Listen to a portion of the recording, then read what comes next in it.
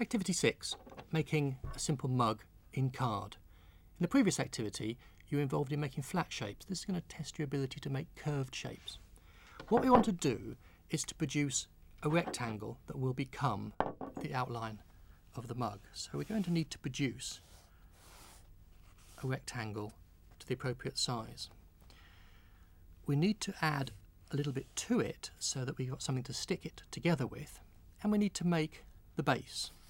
The base will be a circle, but of course if we're going to stick it to the sides, we're going to need some tabs running all the way around that circle, all the way around to here. So how do we go about doing that? Well, we need to measure our mug. So I suggest you pick one that doesn't have a tapered or too curved sides, because it's going to be pretty difficult to make. So get a straight-sided tea or coffee mug and measure it. My one's 10 centimetres tall, so I know that this dimension is going to be 10 centimetres. How do we find out the length of that? Well, you simply make yourself a little strip of paper and wrap it round just as if you were taking your waist measurement.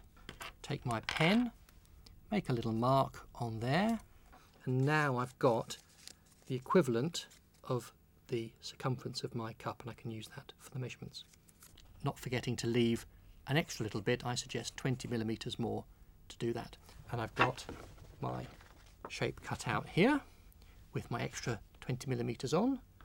I've got my circular shape here with my little tabs. You can see I simply allowed a little bit extra over that, and the way I created that was to put the mug down onto the card, draw around it, and then allow another centimetre or so for the tabs, and simply snipped it with a pair of scissors to create these little tabs. You need to fold them upright, and if you're using a stiffer card, you might need to score it like we did in the previous activities with a blade or a pair of scissors and a ruler, and gradually work them all upright such that they can then be stuck to the cylinder of your mug.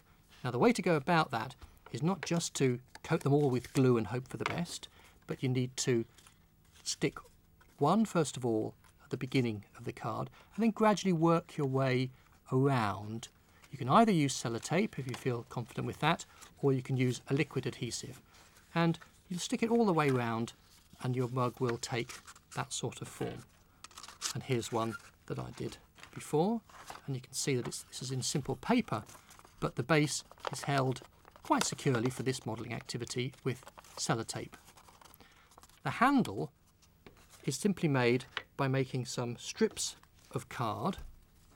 In this case, I've just approximated the handle by doing it that way. An alternative way of doing it would be to get some strips of card equivalent to the thickness of the handle, the breadth of the handle there. And I've started to shape and sculpt this one, but you could get 3 if it's got thick card, or several strips. Stick those together and they can then be shaped around to produce the handle form that you want. So you could, by sticking several of these together, end up with a handle that had thickness as well as the breadth, and then simply stick it onto your cylinder with the sellotape or with the liquid adhesive. So that would be your mug in card, simple curved surfaces.